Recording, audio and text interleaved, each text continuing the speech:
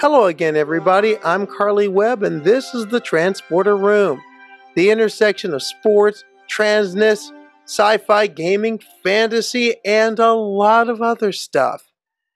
And we've had a busy week, but we begin with some sad news and an acknowledgement for the death of actor Michael K. Williams. The noted actor, best known for his role as Omar Little in the iconic HBO series The Wire, was found dead Monday in his apartment in Brooklyn, New York. He was 54. Williams received 5 Emmy nominations in his career. His most recent was for his role as Montrose Freeman on another HBO series, Lovecraft Country. He received this year's nomination for Outstanding Supporting Actor in a Dramatic Series. The awards announcement scheduled for next week. As far as the role he's most famous for, there was just something about hearing Farmer in the Dell and having that feeling that was less as a childhood nursery rhyme and more as For Whom the Bell Tolls. There isn't much more I can add to the respects, appreciation, and tributes that have been put forth by many sources since the news broke Monday. Now, if you want to read an excellent opinion that basically mirrors my own on what Williams meant to LGBTQ culture and meant to the craft of acting, not just in his role in The Wire, but his entire body of work. The excellent writer for the Los Angeles Times, L.Z. Granderson, broke it down in a column that ran Tuesday. The link to this column will be provided on our Twitter and Facebook pages. Give it a read. It's more than worth it. His most recent role especially spoke to me. In Lovecraft Country, he plays a tortured soul making a peace with his own past and also finding his own truth. It's something that Williams did with many characters in his acting career. In being black, trans, and queer, to see pieces of me represented in the very nuanced, very complicated, and very beautiful way that Williams did, be it Montrose Freeman now or Omar Little then, at a time when many such characters were not represented. It was vital for myself and for many others. Michael K. Williams, rest in power, sir, and thank you.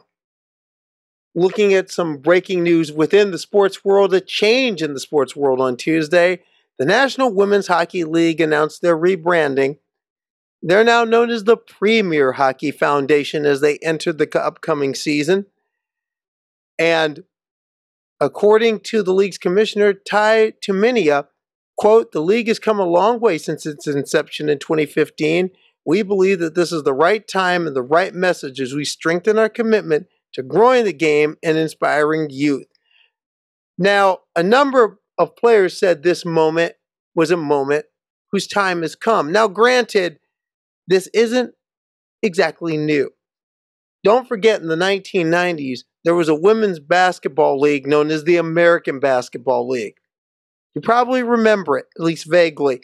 They probably had the best single team in the history of the women's pro game, but don't tell the Houston Comets that. In 2002, women's pro softball became National Pro Fast Pitch.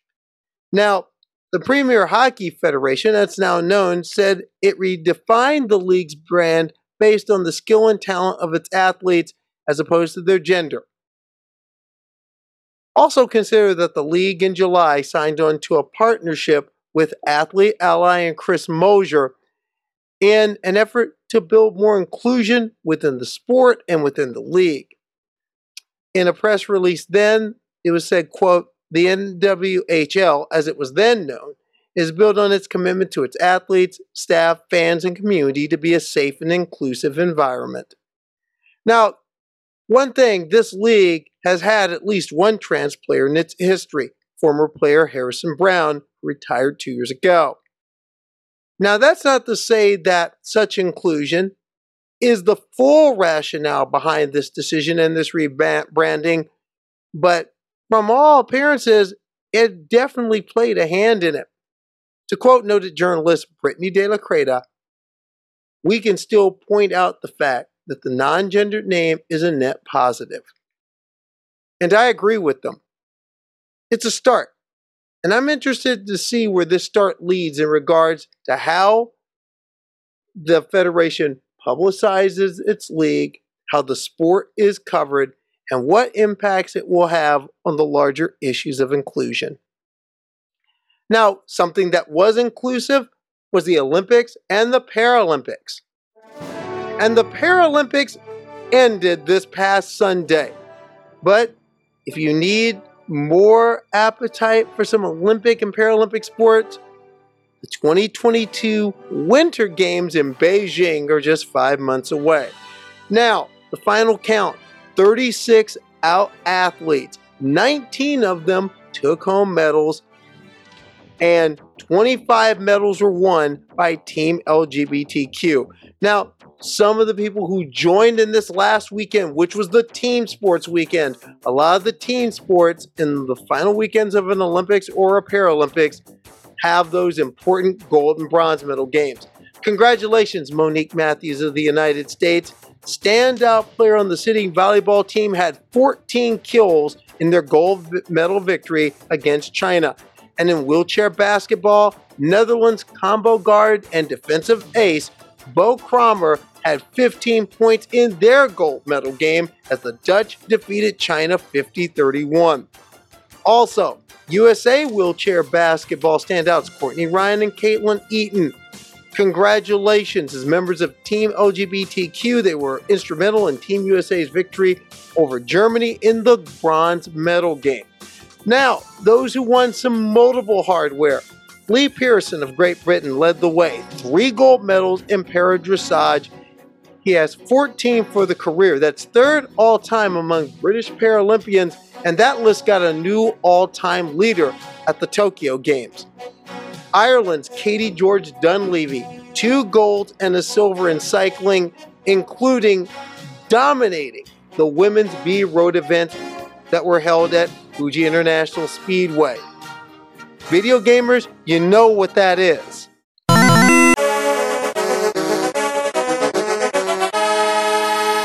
And Katie George Dunleavy took pole position in both the time trial and the road race and added a silver in the 3,000 meter pursuit the previous week. Crystal Lane Wright of Great Britain, 3 silver medals. Now, that's an excellent body of work, but she'll also be a trivia question. When Dame Sarah Storey became the all-time winningest British Paralympian, who finished second to her in all 3 events at Tokyo in 2021. Now, among Team USA's members of Team LGBTQ, they're going home with 4 total medals, gold, 2 silvers, and a bronze. And non-binary athletes made history at these games. The first non-binary athletes won medals, 2 of them, both in the same sport, both from the same country. Both of them are Australian track athletes. Robin Lambert taking home that bronze in the women's 100-meter T34 classification, and Ma Strong took home a bronze in the seated shot put. Congratulations to both. History has been made. In the final medal count, Team LGBTQ finished 15th in the official medal count. Because of their 10 gold medals, they finished ahead of Spain, Poland, and Hungary. Now in total medals, their 25 tied Poland for 14th. But using the Carly Paralympic Index, Team LGBTQ finished 15th on 159 points. So overall, not bad for the 29th largest delegation at the Games. Now turning to a shout out, a boo, and a milestone. First, a shout out to 4-time Formula One world champion Sebastian Vettel. He was reprimanded for a silent protest before the start of the Formula One Grand Prix of Hungary last month, Vettel wore a rainbow-colored warm-up shirt that said "Same Love" and knelt on the grid in protest of the myriad anti-LGBTQ laws championed by the archaic Viktor Orban regime in that country.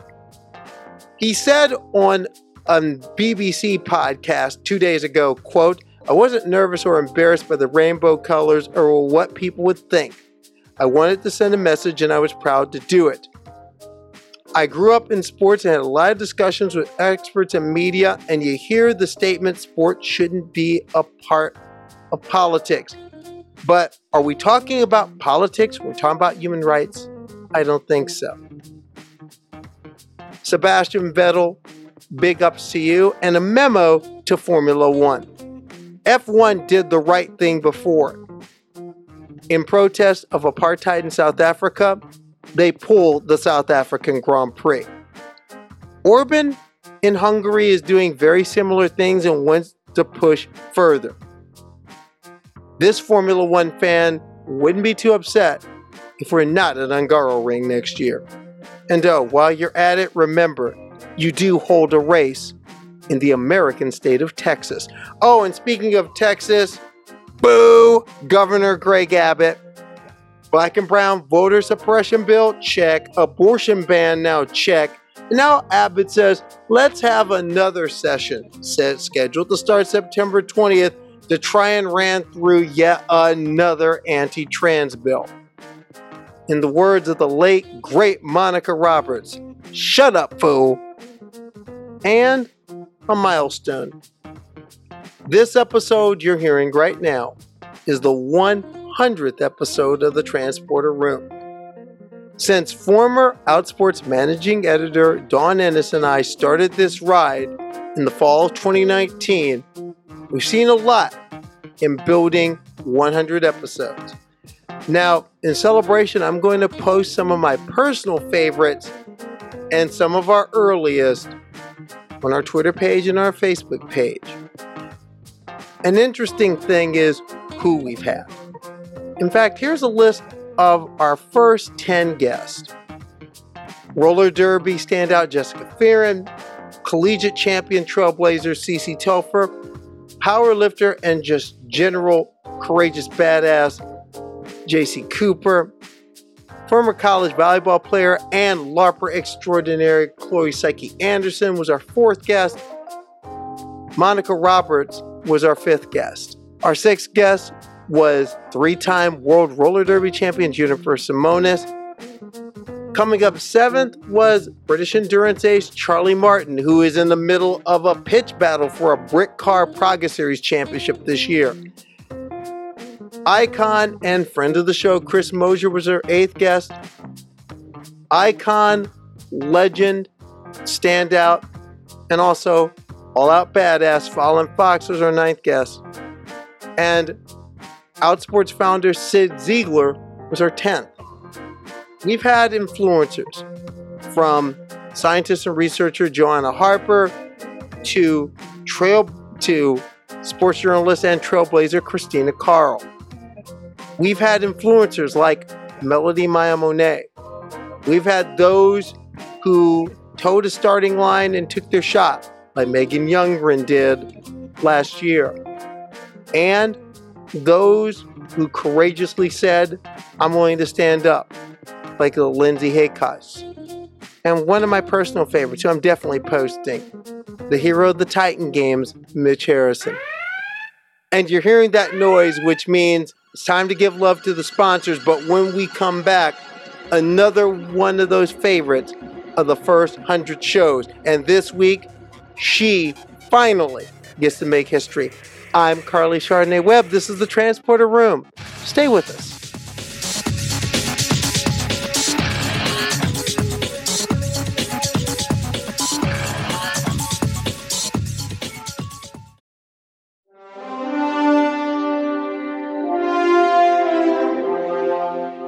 And welcome back to the Transporter Room. I'm Carly Chardonnay Webb, and back on July 28th, we had MMA fighter Ilana McLaughlin on the podcast. She was slated to make her debut on the Combate Global card in August against France's Celine Provost. But Provost tested positive for COVID-19. So things were delayed until now. The fight is on and scheduled for September 10th. The card will be streamed via Paramount Plus. This is also a piece of sporting history. The last time there was a transgender competitor in an MMA bout was in 2014. The fighter was the legendary Fallon Fox. She won that night. In the breach steps Alana McLaughlin. And she's worn a lot of hats in her life. She's an artist turned blacksmith, and she was a special forces soldier who served in Afghanistan. This week, as an athlete, she'll seek to carry a mantle forward and make a statement in the midst of what's been a difficult season for transgender Americans, even as we've had an inclusive summer in sport. This week, our 100th episode of the Transporter Room features encore excerpts from this interview and a rendezvous with history.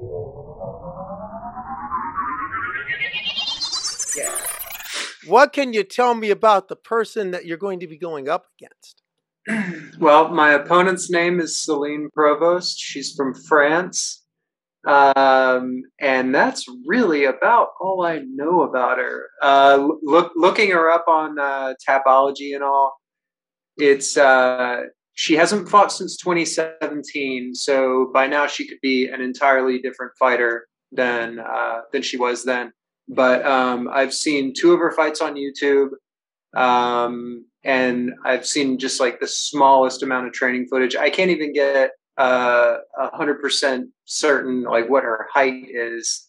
She's listed as 5'7" in one place, but I'm 5'7", and looking at her, she looks taller. I think she's probably closer to 6 feet or so, but yeah, it's been hard to find much information on her.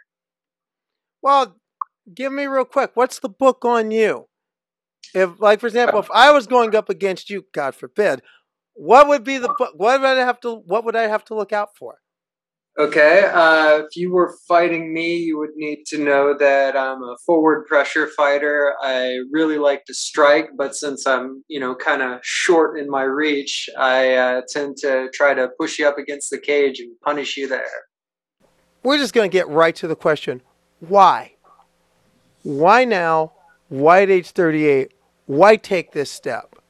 So there are a few reasons. On a personal note, like a selfish note, I've always been like a little bit competitive, and I got to run a couple years of cross country in college, but I never got to finish that out. I ended up transferring, and the school that I went to initially wouldn't release me, so I didn't get to finish out my college years running.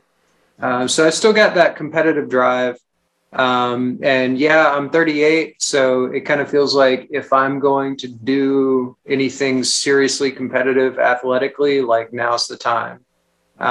So even though I don't have any amateur fights or anything, like this is why I'm like straight to pro. I don't have time. Every fighter's got an expiration date, and I want to do it while I still can. So that's the selfish personal side. The other side of it is that, as everyone knows, trans folks in athletics has been a hot button issue for some time. And really, I want to take up the mantle that Fallon put down.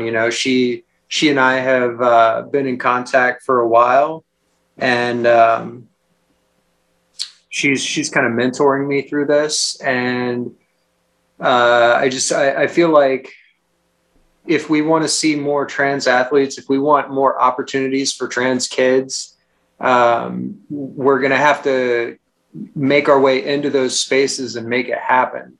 Like for trans athletes to be able to compete, to fight back against all this legislation, it needs to be more normalized. We need to get athletes in there and show cis people that, like, we're still human. We're just like everybody else in terms of like athletic performance. I'm not going to go in there my debut fight and be a complete world beater. You know, like look at Fallon's record. Like she gets misrepresented so much. They act like she just went through and destroyed everyone. Like there are losses on her record. You know, like come on. So I feel like it's time. You know, it's time for trans folks to be in sports and to be more normalized, and you know, it's past time. Now, what are some things that Fallon told you In regards to what to expect, how to deal with it, what to get ready for? What were some of the things that Fallon Fox like passed on to you and said, "Kid, this is what you're getting into. This is what you need to know."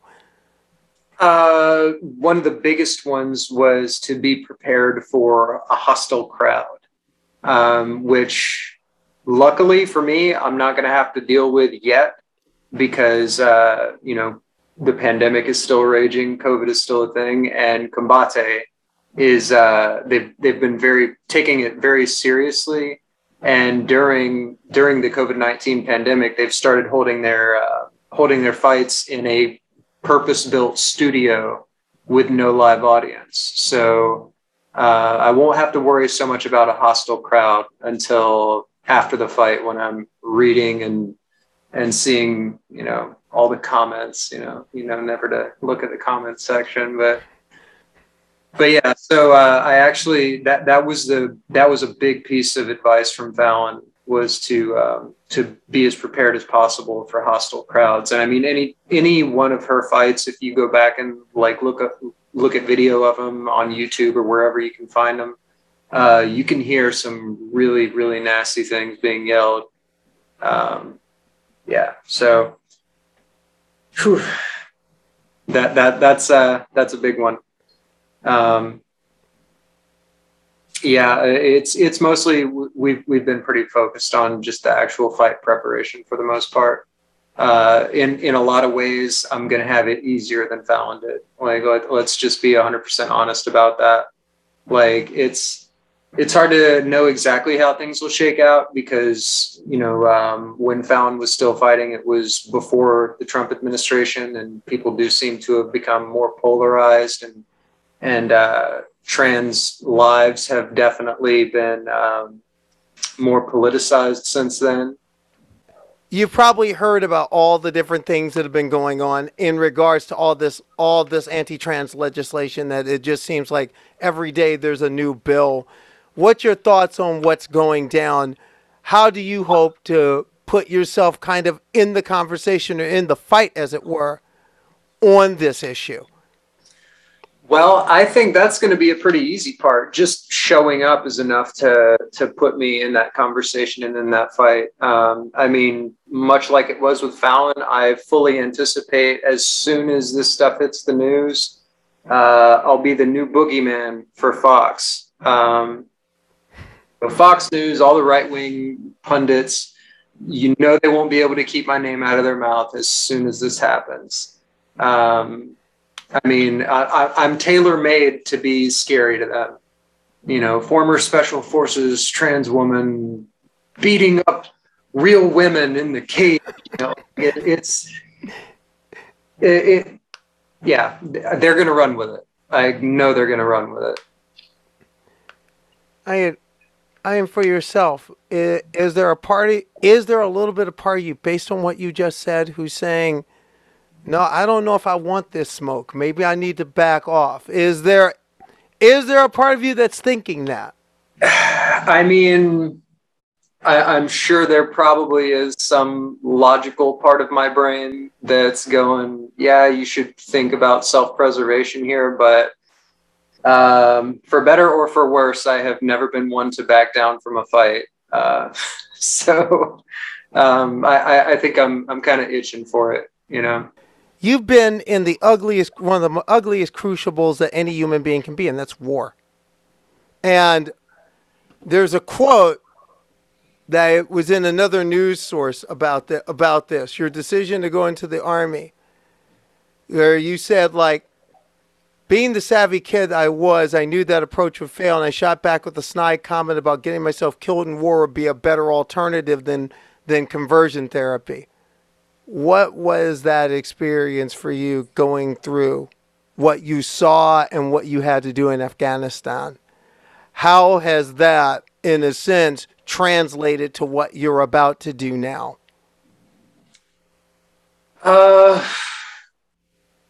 Well, in a lot of ways, it's making this easier, because just from like a personal safety standpoint, like a lot of people are intimidated by the idea of getting into a cage with another human being and fighting it out. Yeah, I mean, what it comes down to is with mixed martial arts, while it's a fight, it's a sport. There's consent involved. Everybody is coming in with, everybody kind of knows where everybody stands. You're coming in at a set weight. You're coming in for a certain amount of time. There's a referee there. There are rules. And when it comes to warfare, sure, there are rules to warfare, but it's a very different rule set, and not everybody plays by the rules, especially when it comes to, well, I probably shouldn't talk too political, I guess. No, you can get political here. Okay, it's an open door. It's an open door here. When we talk about war, then my experiences in Afghanistan definitely shifted my politics to the left. Like that was definitely. I feel like that's probably a pretty common experience or historically it has been a common experience for a lot of veterans. Seeing some of the things that we do over there,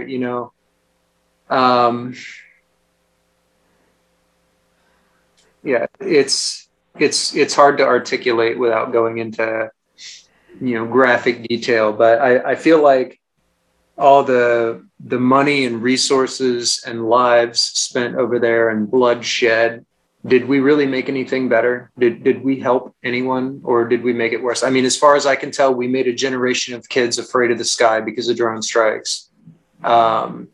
Nobody's doing better over there for anything that we did. Well, but that's one thing that's being talked about in sports as a whole right now is in a sense, should sports be used to make a statement? Because just by walking into that octagon next week, you're going to be making a statement. Yeah. I mean, you're going to be making a statement. What statement do you want to make walking in? Well, I want to preface it. First, the people that say that sports should be kept apolitical, sports have never been apolitical. It's not possible, especially when people's identities are politicized. I mean, look at Colin Kaepernick. Look at just historically Muhammad Ali. Black folks, their presence in sports has been politicized. Trans folks, like, we're being politicized. Like, we don't get to not be political. Just walking around as a trans woman every day, being alive, is a political act in a country that's hostile to your very existence. Do you even think about that? Wait a minute, I'm doing all this what? And millions of people are going to be watching? Am I out of my mind? Yeah, I've definitely, I got the butterflies. I mean, I've had some amount of public attention before, like much lower level. We talked earlier about like Tumblr, but again, this is going to be a much bigger exposure. If you could go back and go back, say about 26 years to a younger you growing up in South Carolina, how would you explain to that kid what you're about to do right now? That is a good question. I'm not sure that, if I were to talk to that kid 26 years ago, I don't even know that that younger version of me would be in a place to even engage with it. Like there was so much going on back then, so much trauma. I really didn't think about much of anything outside of myself back then. It was just a kind of a daily emotional struggle to survive.